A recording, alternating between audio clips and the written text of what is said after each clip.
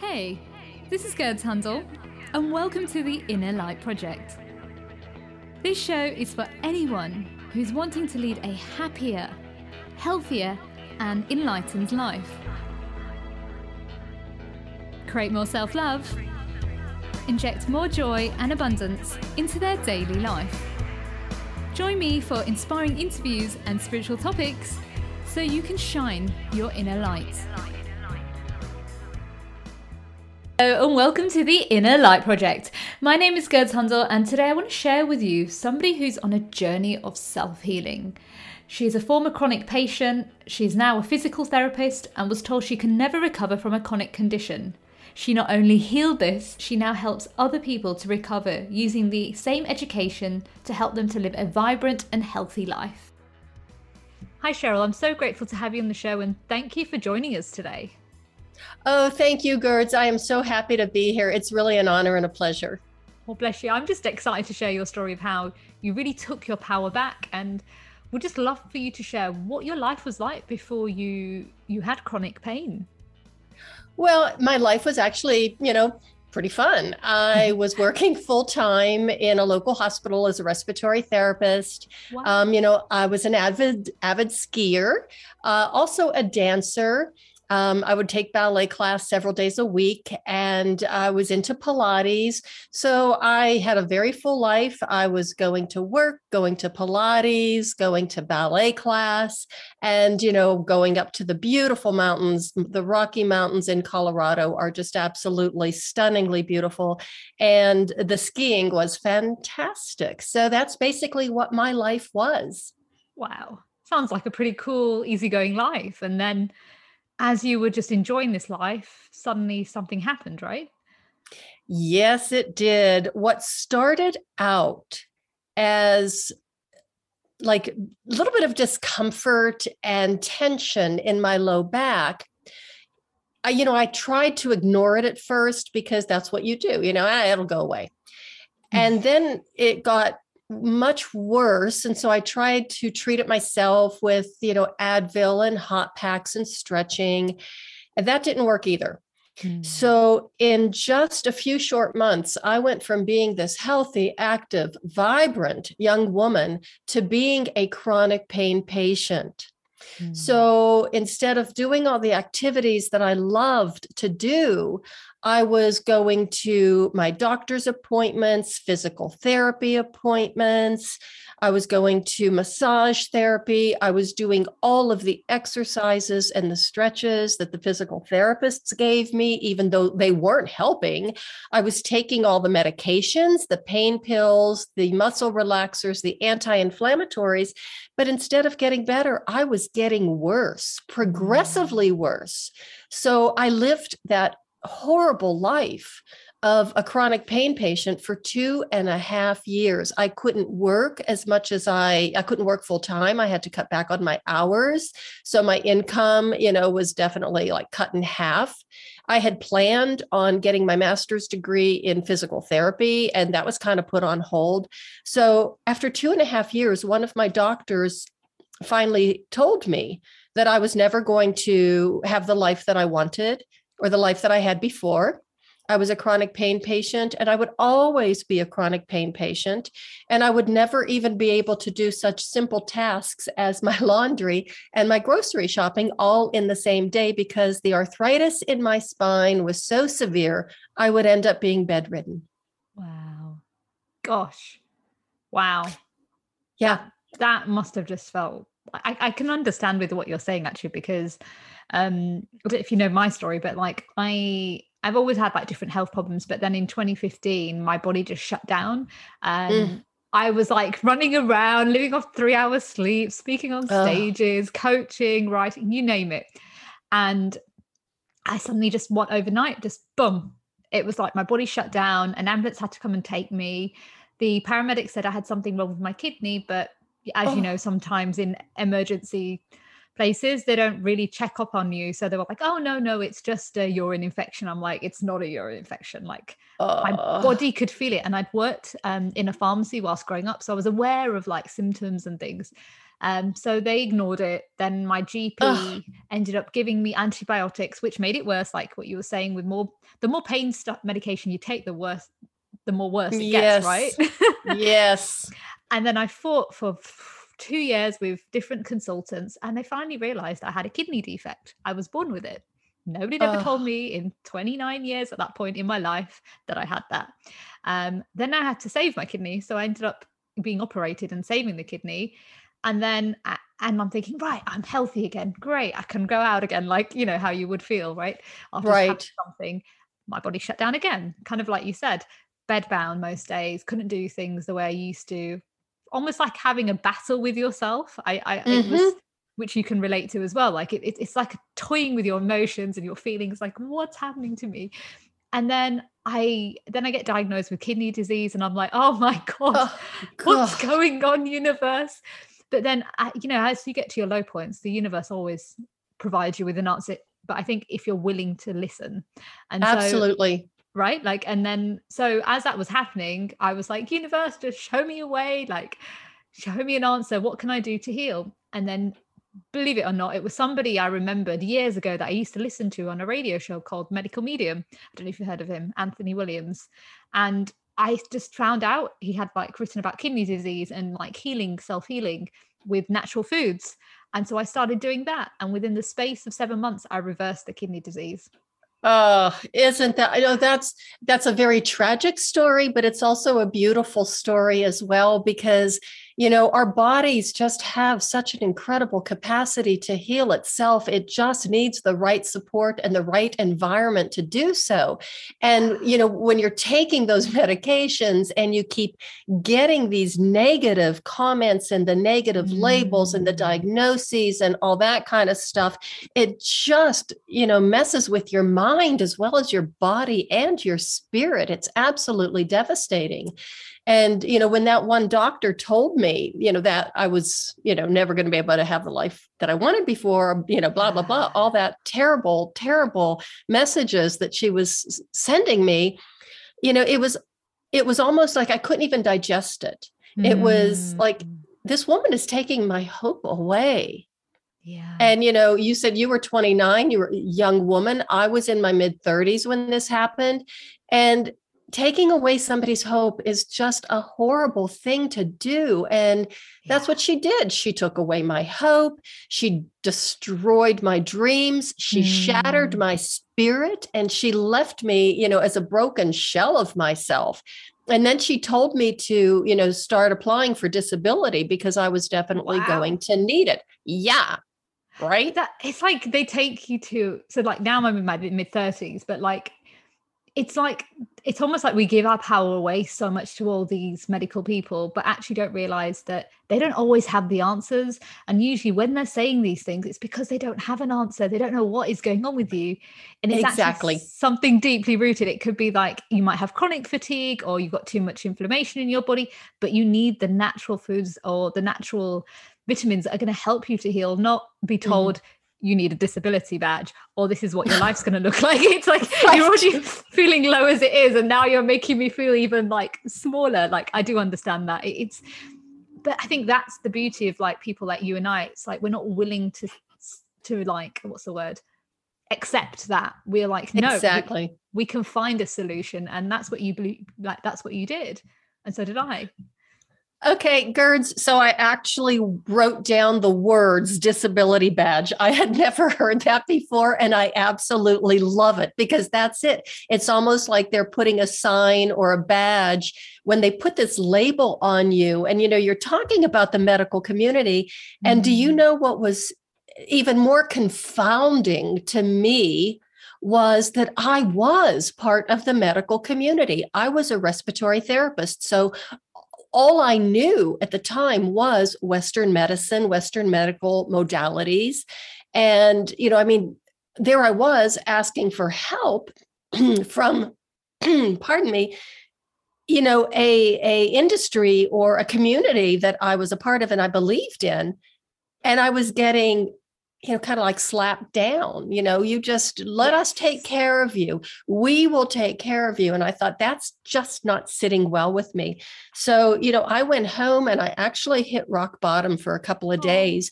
And then, and I don't know how it happened. Again, the universe, divine intervention, whatever. Maybe I think I've always had a fighting spirit in me. And I found my fighting spirit, and it was like, you know what? You have to figure this out on your own. It's your responsibility to fix this. Nobody else can. They're going to, and they weren't doing a very good job anyway. So I fired my medical team, much to their chagrin. They thought, clapping, by the way. What's that? I feel like clapping. Well done. I get it. I understand. So, it's like they were so upset because I needed them. And they told me I was going to get injured. I was going to get hurt.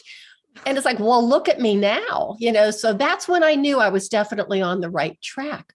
Yeah. So what I did was I just started, I stopped doing all the stupid exercises and stretches that the therapists gave me because they weren't working.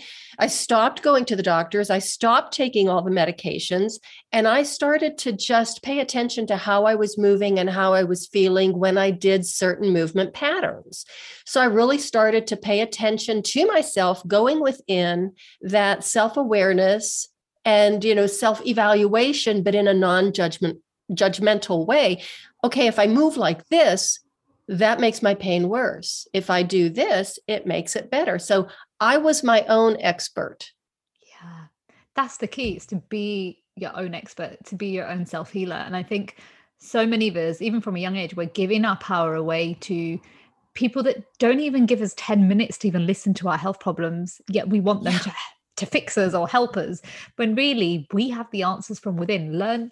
I feel like what I've learned over the years is that, God, I've got a bit of a tickle in my throat as well. 1 second. It's a bit weird. It's like, learn the diagnosis from the medical industry, but then also learn what you can do to self-heal and what you can do to best make your body feel better and you feel better. And they hate people like you and I who've been in the medical system because we ask questions, right? They just want us to shut up, not say anything, and just say, yep, okay, thank you. They really dislike people like us because they know we know more information than they would like us to. And actually, weirdly enough, my consultant did tell me I had kidney disease. I actually found out through a charity when I had my bloods done, because I knew something wasn't right with me, and they weren't. They were ignoring me. I weren't even giving me the time of day. So I ended up speaking to a kidney charity saying, I think I might have these symptoms because it's been going on for so long. And then they got me to get my blood test results, and then they looked into it and they said, yes, you had stage 2 kidney disease. And then I went back to my consultant, and they're like, how do you know this? So it's like, instead of going, oh, now we understand what's going on with you. Oh, actually, like, it's almost like, how dare you go behind our back? Exactly. And, when I am confronted with a practitioner like that, I just thank them very much. And I grab my purse and I leave, because it's like, I will not tolerate that anymore. And, you said you're in your mid 30s now. I'm actually in my mid 60s. And, I know. Yeah, I know. You do not look like you're in your 60s. I thought you were in your 40s. Oh my God. Well, no. And you know what? I'm glad I'm in my 60s, because my 30s weren't so good. My 40s were even worse. And I didn't even know if I was going to make it to 50. And when I finally got to 50, it was like, it was, I don't know if you've ever seen The Wizard of Oz, when Dorothy's out and sees all those beautiful colors from, and that's kind of what my life was like once I turned 50. And it has been just a wonderful life. I mean, of course, bad things happen, but turning 50 was the best thing that happened. It was so good to me that when I turned 60, I went running toward it with my arms wide open, going, bring it on, baby. I am ready for it. Wow. So, and when you think about that, and, I take martial arts, I still do my ballet classes. I even started pole dancing when I was 58 years old, and I'm still doing that now. And you look back at those people who labeled me the chronic pain patient who would never be able to do my groceries and my laundry all in the same day because the quote, I'm using air quotes here, arthritis in my spine was so severe. I'd be bedridden. And I was in so much pain that I believed, how would I ever get out of it until finally I said, no, this is not the life for me. Wow. Wow. Kind of brings tears to my eyes, like, and goosebumps at the same time. It's just, yeah, gosh. It's so true what you're saying, everything. Like, it's so key to know yourself, know your body, know your mind as well, and your soul. Yes. If you don't know any of those things, you're constantly relying on resources outside of you, and that's when you give your power away. But the key is to go within and ask yourself those questions. What do I need right now? What is my body craving? What does she want to do? And I think you'll always get the answers. And the divine or universe will always give you the answers, even when you're at your lowest point. There'll be like a message. And I think it happens even more when you are at your lowest point. And that's when you learn this as a life skill. And to me, it's a form of survival. Because my survival is a lot more important to me than it would be to anybody else, unless my family, my husband or somebody close to me. But, my desire to not only survive, but to thrive is very strong. And I think it's that way with most of us. And we just get distracted with all of the noise. And what happens too, I think, when we're sick or we, are in pain, is it clouds our ability, it clouds our judgment. And we just want to run away from the pain as much as we can, and go to somebody, please make this pain stop. But if we can turn that around and instead of running away from the pain, again, open our arms, embrace it and say, what is happening here? My body is trying to tell me something. What is it trying to tell me? What is it that I need to take care of myself so I can do what I want to do, and even to take care of others at the same time? I think as well, just from what you're saying, it's also you need to be surrounded by the right people, because a lot of people, when you're ill or have some kind of health problem, decide to then vent at you more, which I've never understood. Like, the person's already suffering as it is, doesn't mean to then have more somebody else's energy on top of them. But it's really surrounding yourself with people who are going to make you feel safe, make you feel heard and understood, and not say, oh, well, I have this ache today, as if you're kind of neglecting how you're feeling. Right. I'm so glad you brought that up, because that is such an important point too, is to surround yourself with positive people, or people who, really do support and care for you. And that brings me to, I won't tell you the entire story, but my very best and dearest friend, we were friends, Gerds, for 30 years, like almost inseparable. And I realized, and it was, not this chronic pain syndrome, but it was another thing that happened to me later, several years later, that I realized I had to break up with her. And what's really fascinating is, how do you tell somebody? Because I had to really look deep within myself, because she was driving me crazy for years. I was just over it. I was over this friendship. I would come home after, going out to dinner or lunch with her, and I would just be in such a bad mood and so angry that I realized, you know what? How do you tell somebody that you've been friends with for 30 years that you haven't liked them for the past 15, and you've been trying to figure out a way to break up with them for the past 10? Oh God. How do you do that? I can't believe you kept it on for that long. Oh my gosh. 10 years. Wow. Yes. And, it's a long story, but finally I did it. I, broke up with her. I just kind of pulled away, slowly just trickled out of her life. Of course, she tried to rope me back in. And you know what? It was the best decision I have ever made. When it was finally over, I felt like somebody had taken 50 pounds of garbage off of the top of my head. And Wow. that's another part of the healing process, is to recognize those toxic relationships that are sucking your life's blood, and your Hmm. energy. If you come back from having a girl date or day, together, and you are so drained and exhausted, you might want to rethink that relationship. 100%. And even if like you're making changes in your life. So yesterday was actually I've been 9 years sober yesterday. That was my anniversary. And Happy anniversary. thank you. It's gone so fast. And I remember when I first said to some friends at that time, I'm not going to drink for a week, and they're like, "Oh, you can't, you won't be able to survive." And then a week became 3 months and 6 months, and these people were so used to like me drinking on nights out with them that one time, gosh, it's horrible when I think about it even now.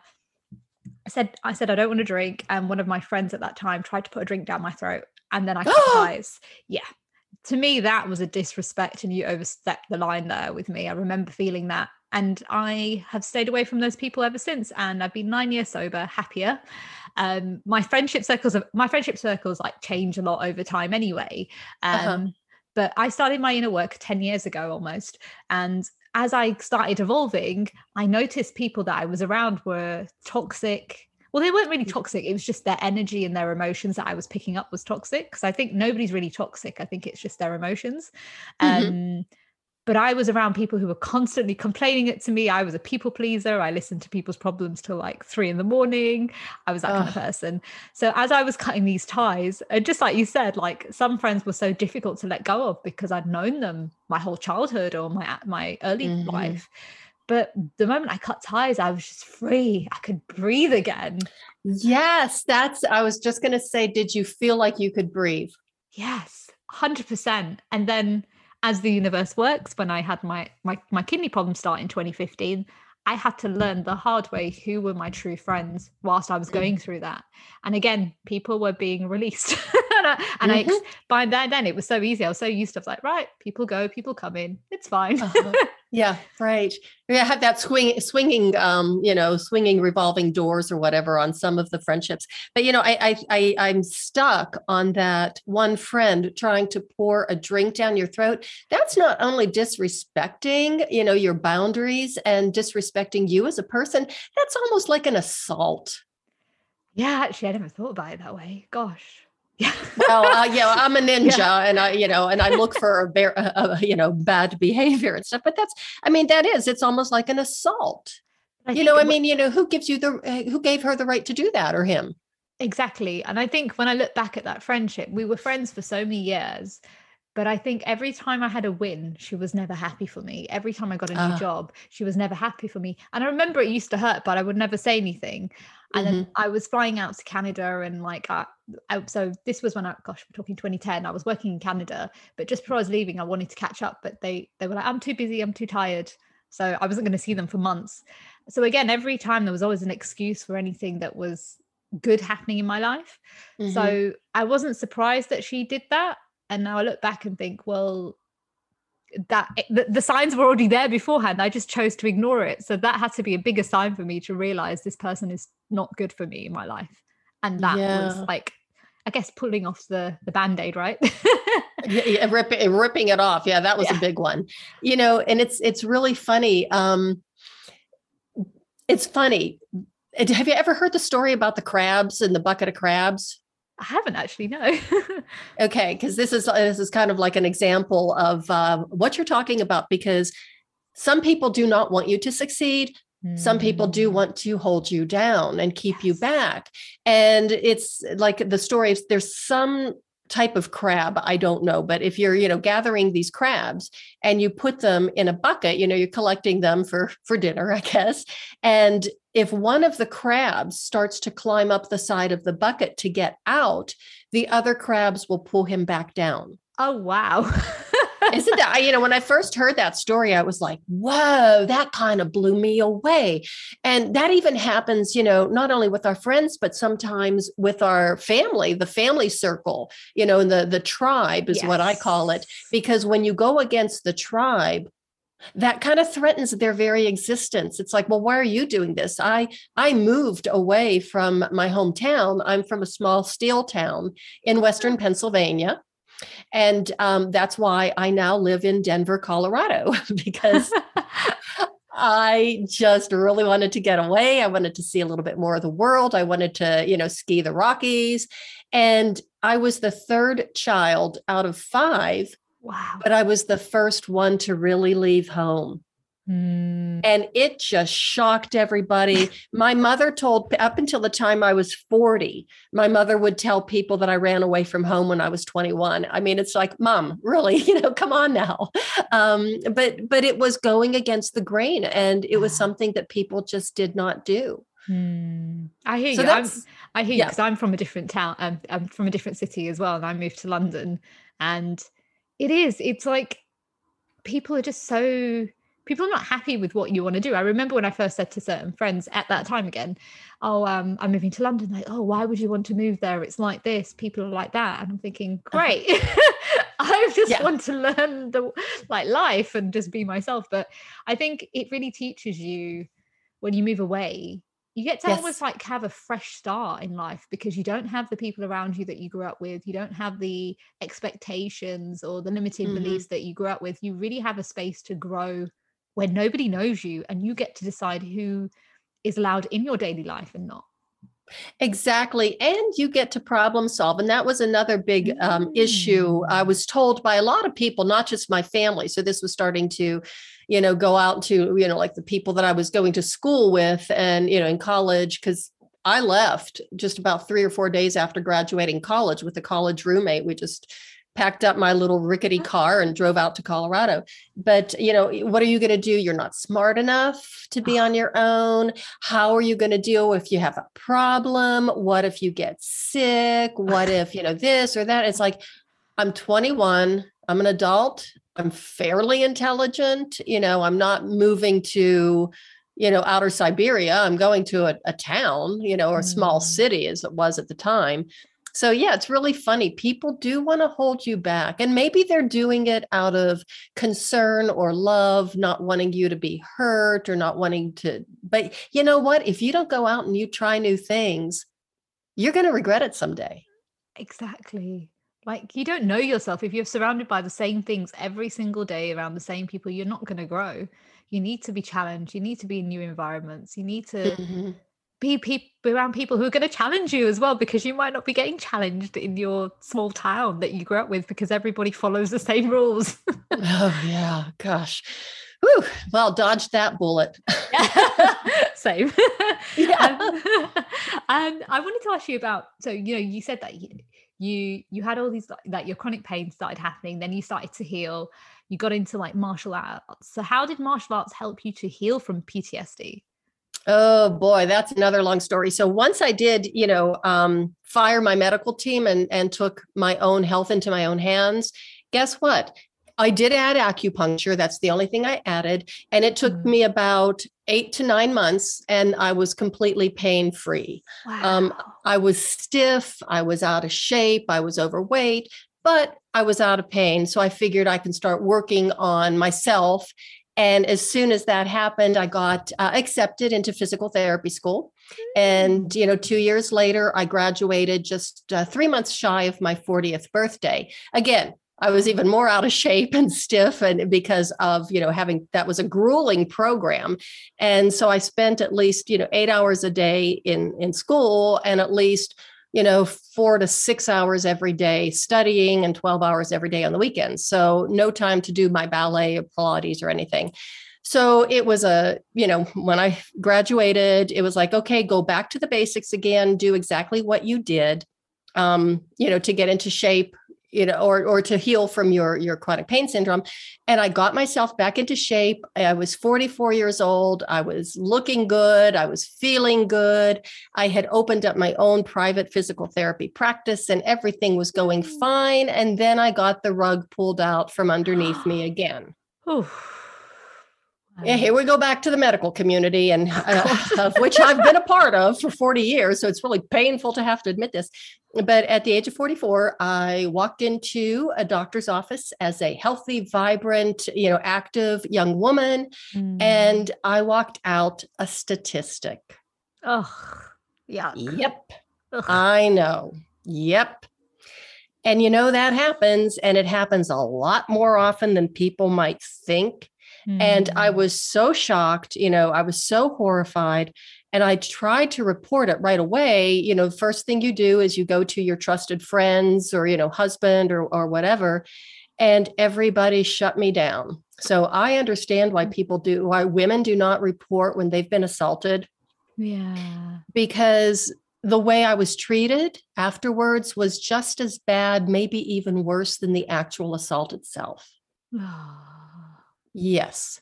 So because of that, I naturally, stuffed it, put a big old smile on my face and pretended everything was fine after all my friends, even my ballet friends, I lost an awful lot of weight because of the stress and the anxiety and the hypervigilance. And so all of the women were following me around. The recovering anorexics would follow me around in ballet class, trying to counsel me, about my eating disorder. And I says, you don't understand. This is what's happened to me. Please, somebody help me. No, you've got an eating disorder. There's something, wrong with you. Again, people just, so I had to try, I had nobody to turn to. I had nowhere to go. So basically, it just put me into full-blown PTSD. And about a year, it's a very long story, but it was just a few months after this happened to me, I met a man, a new acupuncturist. And I met this guy, and he was putting needles in my legs for the first time. And he got a very far away look on his face. And he said, with your legs and my coaching, I could teach you how to kill with these things. And I thought, okay, who thinks like this, let alone says it out loud? And I'm looking for my purse so I could grab my purse and run. But I was basically pinned to the table, literally and figuratively, so I couldn't leave. And it was like, oh, thanks anyway. But no, I think I'll save my killer legs for ballet class. Well, it took a year before he found out what my story was, because I was triggered again. I went full-blown bonkers, PTSD. It was crazy, crazy, crazy times. And nobody would listen to me. But for some reason, I knew that Mark, my acupuncturist, would. So once he heard the story, he started treating me for the symptoms, and his campaign to get me on the mat went into high gear. He really wanted me to train with him. He had a dojo, martial arts dojo, right next to his acupuncture clinic. And I kept saying no, because I'm a fussy girl. I'm not going to do martial arts. Oh my God, sweating and screaming men and all that kind of stuff. And no, it was just not in my future. And it took him 3 years. Wow. And I finally said, you know what? I am going to take a few classes, because I do want to learn a few self-defense techniques. I know I need them, but I'm going to take a few classes to teach you or to show you how much I'm going to hate it. And then I'm going to quit. 10 years later, I became his first female black belt.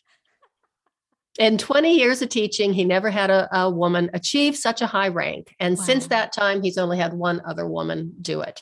So yeah, the healing power of movement and the healing power of martial art and the healing power of being able to take your power back, to find your voice, to stand your ground. I thank God every day for this opportunity that I had to study this art. As a matter of fact, I was there yesterday. I'm still training. Wow. And I know, and I might be going for my 3rd level black belt. I'm still considering it. I'm not sure if I really want to or not, but I'm considering it. Wow. I think you should do it. Life's too short. Yeah, I figured you would. The world is your oyster, right? So it is. So, so that's basically how I healed from the trauma of PTSD. And I'm not saying that martial arts is the answer for every person, but I am saying that there is a way for everybody to heal, and you just have to find your own path and your own way to get there. Beautiful. But it's possible. Gosh, wow. That is beautiful. And just hearing your story is giving me goosebumps. Thanks. It's giving me goosebumps too. It's like, did that, sometimes did that really happen to me? Yeah. Like, honestly, you're a very inspirational person who's been through so much, but you have so much hope. And that is what is beautiful to hear, is like, no matter what life is throwing at you, you've just got up and you fought back and you're like, like, I'm going to say it, Oh. fuck you. And you've just been like, right, Yes. I'm going to find a solution. Exactly. Well, thank you. I really appreciate that. And I have to admit that, when I was in my 20s and my 30s, I really wasn't that positive of a person. And it took some of these hits, to take me to the point of such desperation and thinking I would never survive. That it's like, wow, look at me now. I mean, wow. Literally. And wow. It is wow. And I just want anybody and everybody who's listening to this to understand that they are their own expert. They know, your body better than anybody else does. And you have such power, such strength, and such grace inside of you that you can tap into. Oh, that is beautiful. Like, magic. Yeah, because I believe the same, like, because even like with me, like I started my healing journey just almost nearly 10 years ago. But again, it was going from within. I was healing my emotional wounds. And, Yes. I could have gone to a therapist, I could have gone to a counselor, but I think with me, it's like I've always had this awareness of what I needed. And so like I wrote my whole life story out in 30 hours and I was about to say 30 hours. No. I wrote 30 pages in 7 hours when I went on this emotional journey. So what had happened is up till my 25th birthday, like my life was a mess. I was like drinking excessively, going off the rails, unhappy, people pleaser, sacrificing my time. And then I get made redundant, which I was happy about. I was sliding up and down my hallway in my flat when I got made redundant. I was like, yes, I can breathe again. But then just before my 25th birthday, I got diagnosed with a cancer scare. And that's what scared me, Cheryl. So like that woke me up when I went into the room and the doctor said, we misdiagnosed you. I ran out of the hospital crying and I heard it's time to heal. And I went on this amazing journey of just like, I don't even know how I did it. I wrote 30 pages in 7 hours. I saw the patterns of my life from my childhood, where everything had happened. I looked in the mirror and I said, it's time to heal. And I just cried my eyes out. And I just went on this beautiful journey of learning how to heal. Like I was learning self-love, healing modalities, had a radio show, started teaching young people how to produce movies, inspiring them. Like I've gone on a crazy, amazing journey. And then like yourself, it was like 2015 came and then boom, my health just went, and then I had to learn how to surrender and listen to my body. So like, I really understand the power of self-healing. Like I've actually only been to a counselor once, and that was last year when I was just trying to understand when I was diagnosed with kidney disease, what can I do? And then I just had that chat and then I was like, epiphany, saw the patterns and learned what to do. But that's what I mean. Like you're a pure example of like, you can heal your body. I'm also a pure example. You can heal the mind and body as well. And we both are showing people out there that it is possible, but you need to really take your power back. And the only way you can take your power back is listening from within, because your gut and your intuition is always going to guide you, but you need to be ready to hear it. Because if you won't, you're going to get more messages, just like me, like, oh gosh, when I was younger, lots of different health problems kept happening.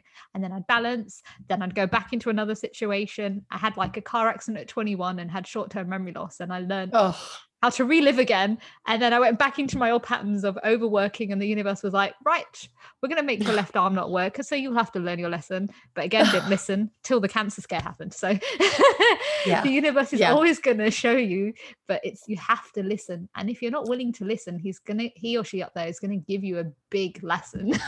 Yes, I call it the proverbial 2x4, because when I look back, it's like I had so many messages leading up to both of like, these terrible events in my life, and it was like I would ignore them. And then finally it's like a whack across the head. And it's like, okay, I'll listen now. Yeah. I get it. We're on the same wavelength. Yeah, exactly. Well, and it is, and so the listeners know, I mean, it is kind of scary to look at yourself like that. It is kind of scary to go within and really, kind of see what your patterns are. But it's also so empowering. And I have to ask you, how long did you work with that counselor? Oh, probably like 2 months, not even that. And it was like I probably had like 3 sessions, but it was because there was something else going on in my life at that time. And then I got diagnosed at the same time. And it was just too much, two things happening in one go. So for the first time in my life, I was like, I don't know what to do. Normally I'd be like, universe, show me the way, but nothing. Yeah. But that didn't, it just helped me to just clear the thoughts in my head. But then I went back to my intuition. So yeah. Because I saw one counselor, and oh my gosh, that lasted, I think, for 2 visits. And I couldn't stand being in the same room with her. And, it was like, I just couldn't stand it. And then I did find somebody else, but, he kept triggering me. And I thought, what's going on here? And every time he would trigger me, he would say, oh, I'm so sorry. I learned from you. I'm learning from you. And I remember looking at him and saying, can I have a continuing education discount if I'm giving you all of this education and you're learning from me? And it's like, you know what? I had already started going to the dojo, and that was my counselor, learning to move my body in such a way. And this probably sounds terrible, but being able to hit and punch and kick somebody and, and throw someone and learn how to take down somebody who's, twice your size and half your age is very therapeutic. Oh, badass. Yeah. Feels good. Feels good. I was just going to say the male counselor that you probably were seeing, and I see this so much, and like even with my clients like that come to me, like they'll go see a counselor or a therapist, but the therapist or the counselor or the psychologist hasn't actually done their own inner healing, so they're actually inflicting their pain onto their patients. Like, you've got to do your inner work if you're going to help people, because you're going to hurt them. Well, he even told me that, he had his own experience with PTSD and, blah, blah, blah. And that's why he got into it in the first place. And I remember thinking, well, then you should be smarter than that. You should have been healing from it already before. You should know better. And actually, when he found out that Mark, my acupuncturist, because he knew I was seeing Mark, for acupuncture, right. When he found out that he was badgering me to take classes from him, he says, wait a minute, Mark teaches martial arts and he wants to teach you? And I said, well, yeah. And then he says, you need to just try it. And I thought, oh, I don't know about this. But he said that he did some judo, to help him heal from his trauma. But he didn't tell me until later that he stopped. He didn't last long because he dislocated his shoulder. Doing judo. And I thought, okay, well, so you're not very coordinated either, because, you shouldn't do that. I think there is power in moving your body, whether it's martial arts or another sport, but also even like dancing. Like there's something in the hips. Like I think when you move your hips and you move your body, it releases that stagnant energy that's like been stored in your body, especially in the lower chakras. I spotted that. Absolutely. Absolutely. Even like belly dancing and anything. You really got the target on that one. It is about moving your hips. Yeah. Because once you heal that there's so much power in, especially the women in our hips, there's so much power, but it's been taken away. If you think about it, for centuries, we're told like, to follow the rules, be a good girl, people please, sacrifice. But really there's so much power in your body and your movement and your hips, especially because like, if you think about it, you're giving birth, your hips, everything, it's a powerful energy down there. And if you're not moving it, it's going to get stagnant. Exactly. What I tell the women that I work with, because I've taught quite a bit of self-defense classes. And of course I teach, the martial arts too. And when I'm working with a woman, I always say, to move from your dantian or, your hara is what we call it in Japanese, or which chakra is it? I don't know my chakras very well. I think, would that be your second chakra? The dantian, or... I can never remember either. I think it's a solar. Okay. Well, you know what I'm talking about. I know what you're talking about. Yeah. Yes. I tell the women, to move from that part of their body. I says, it is the center of the universe, the power of your uterus. Oh, and they just look at me and I say, you think about this laser-like strength and force coming from there. That is where movement starts. And you start moving from there, and then you'll be moving your hips and everything will start to loosen up. Oh, that is gold. Honestly, isn't it? It's so powerful.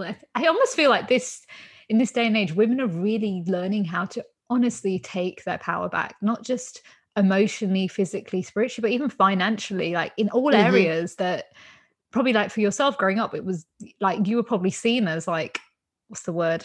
Like a rebel. Oh, yeah. Yeah.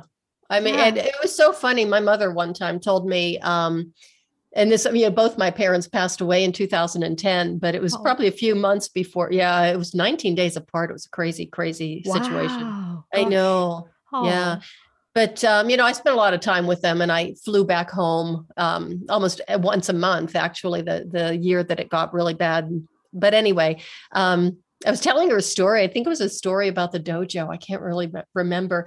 And she just looked at me because, I have four sisters. oh wow. And that's another reason why I live out here. But she just looked at me and she said, out of all of my kids, including the grandkids, you are the one that never ceases to surprise me. Oh, And I took that as a compliment. you're doing things that your mum dreamt of doing that she never did. I think that's what it is. It could have been. You showed Yeah. her hope in the power. If you would just let yourself be free and trust in yourself, life is beautiful. Yep. Yep. I really feel So, that. and like you said it earlier, the world is your oyster. Yeah.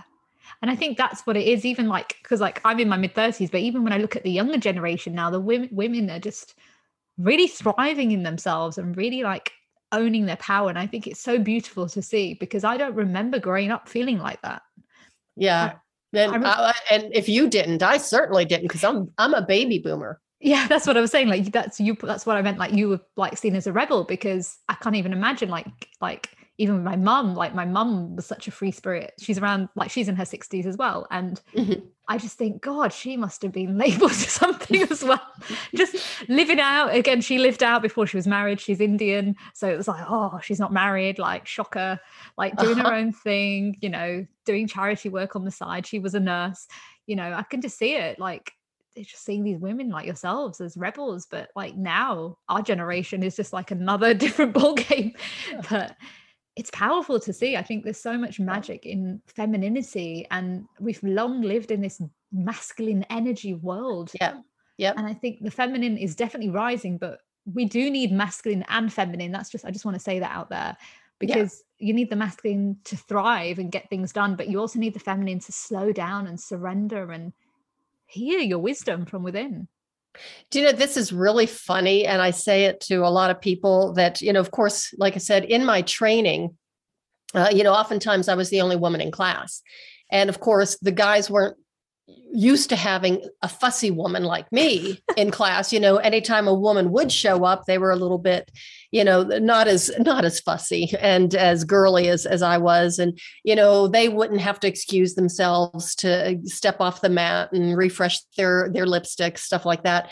But it was so funny. So we didn't really know how to communicate with each other at first. But when we did, it was the guys in the dojo, because of course they were training me, but they were the ones that were really helping me tap into that feminine energy and my feminine power. Wow. They were amazing, especially, of course, Mark, my sensei, who, of course, we're still, pretty close and still training together. He's 71 now and I'm 65. So it's been a very long relationship. But yeah, they're the ones that helped me learn how to be a female warrior and to use my feminine wiles and my girliness, my femininity to help, be the warrior princess or the warrior queen that I am now. Wow. That blows my mind. And that's so beautiful and so powerful. And it just shows that we can always support each other in those energy fields. Yeah. Yeah. Absolutely. And work together. And it's really funny because even a lot of the men would come up to me, one-on-one and pull me aside and say, hey, I have this problem. Could you help me with it? And a lot of times it was either with a technique that they were struggling with in martial arts, or it might have been a personal problem or a problem they were even having with one of the other students. But it was funny that they would feel comfortable coming to me rather than going to one of the other black belts or even Mark. I guess they knew that, I don't know if it was just, she's a woman, she'll listen. I think it's that you had no judgment. Yes, that too. Yeah. You were an open ear that would just be honest, but also have no judgment. And I guess, yeah, also giving them that support, which is the femininity side. So giving them that support that they just needed, that bit of encouragement that they probably would have got from, as we would say, from the men or the lads. Yeah, probably not. Yeah. And then of course it's, it's that male ego too, and the male bonding thing, and hurrah, that they didn't, of course, have to feel that with me. Yeah, exactly. 100%. And we are coming towards the end of the show. I want to talk about your book. Can you tell us about your new book that's coming out tomorrow? Yes. Well, it should be tomorrow, I hope. It's certainly been a long journey so far. But the title of the book is The Reluctant Ninja. Ooh, I love it. How a middle-aged princess became a warrior queen. Ooh. And it chronicles my story. So I do tell my story of going through, healing from the trauma through martial arts and going up through the ranks. It is full of some really funny stories, heartbreaking stories of betrayal, stories of triumph, of success, of empowerment. And I really, really hope that the women who read it, get that sense of inspiration and understanding that they have such inherent skills, talents, power, and inner strength within them, and they can use that strength and still be a woman. My tagline is look like a woman, act like a lady, move like a ninja, and think like a warrior. Yeah. I love it. Oh, that's beautiful. And where can the listeners find your book? You can go to my website, and that is www.cheryliLove.com. You can go to Amazon. I'm there. I have both my books. My first book was published 5.5 years ago, and that is Forever Fit and Flexible, Feeling Fabulous at 50 and Beyond. So I've got both of those books they're both available on Amazon. So you can find them there. Beautiful. And what are your 5 top tips for someone who's currently going through chronic pain and they don't really know where to start or heal? Great question. The first tip is remember, because somebody put a label on you as a chronic pain patient or a chronic illness or whatever the diagnosis is, you are not that label. So once you hear that label often enough, you believe it, and then you become it. So don't accept it. Just say, okay, thank you, but now I'm going to look for other alternatives, which is the second tip. Look for alternatives. Do your own homework. There are so many incredibly powerful healing modalities out there, alternative health and healing that can help you. You don't want to try everything at once, of course. Just one thing at a time. If it works, that's fantastic. If it doesn't work, do not worry. There's always something else out there for you to try. It wasn't quite like that when I went through my chronic pain syndrome 30 years ago, but now there is so much out there. There are things to try like cranial sacral therapy, Reiki, Feldenkrais, Alexander technique. So many different things, therapeutic yoga, meditation.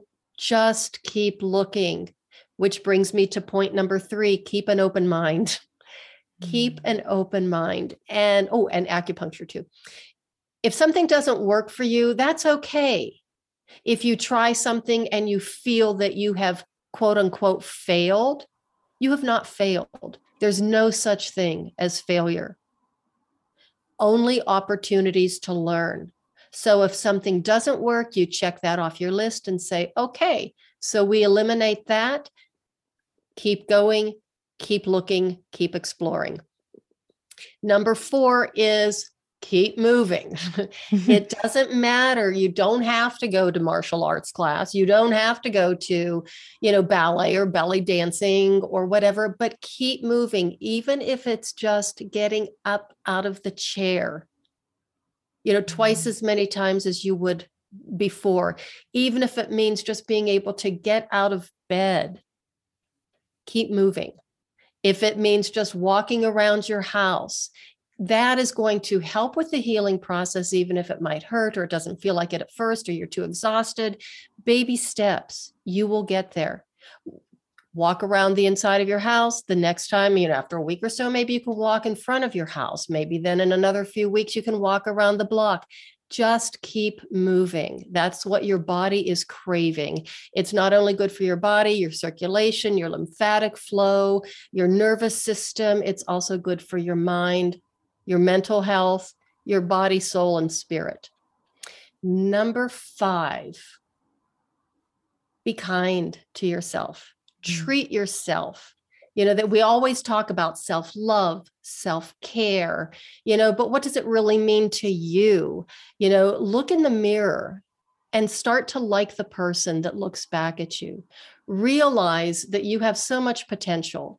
You're such a beautiful soul inside and out, and treat yourself like you would treat somebody else that you really loved and cared about. Give yourself little treats, even if it's something like a bubble bath, turning off the lights and just putting on some music. Anything that really feeds your soul and your spirit, take the time to do that and show yourself some self-love. Right now, it's February. It's this, what I call, and a lot of us do, the season of love. Make it the season of self-love for you. Those are beautiful. Those are beautiful top tips. I really love the last one as well. Like, it is February, the month of love. Just love yourself. Yeah. What are you most grateful for? This is going to sound a little bit strange, but I really am grateful for the hurts that I have had. I'm really grateful for the transgressions, I'm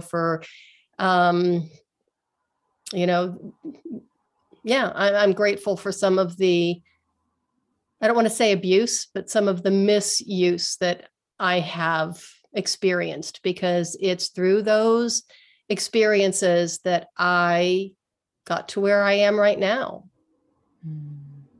I understand what you mean, because you wouldn't be who you are. No. Yeah. What shines your inner light? What shines my inner light? I just think it's love and humor. I think I was blessed with an incredible sense of humor. My whole family is. I was raised in a tribe that has incredible sharp wit and humor. We laugh at everything, including ourselves, most of the time. And that just keeps me going, as well as the desire to shine that light for other people, to see the light in themselves. Because if they can see it in someone like me who's been through so much and just can look at, life in a way that, wow, this is really pretty cool. I don't know how much time I have left. I don't know how much time anybody has left, but it's been one heck of a ride, and I just want to enjoy it up until the very end. Oh, thank you, Cheryl, for just being a powerful soul and healing and helping so many other people to take their power back and trust the wisdom from within. Oh, thank you. And thank you so much for having me on the show. I am so happy that I had the opportunity to meet you and to talk to you. And I am so proud to be able to include you in my circle of friends. And I'm going to be very honored to have you on my podcast soon as well, so you can tell your story to my audience. Oh, bless you. Wow, what a powerful interview with Cheryl. It just shows that it doesn't matter where you are in life, like anything is possible. You can heal any situation. It's just the first step is finding a solution. Once you find a solution, then people and situations magically appear to help you on that journey. Unfortunately, that's the end of the show. Before I leave, I want to leave you with this quote. If you can carry joy in your heart, you can heal any moment. That's a quote by Carlos Santana. Take care, my sisters. Bye. For more information about the show or how to trust your inner light, visit my new coaching program at gerdshundel.com. And remember, stay happy, stay healthy, stay lit.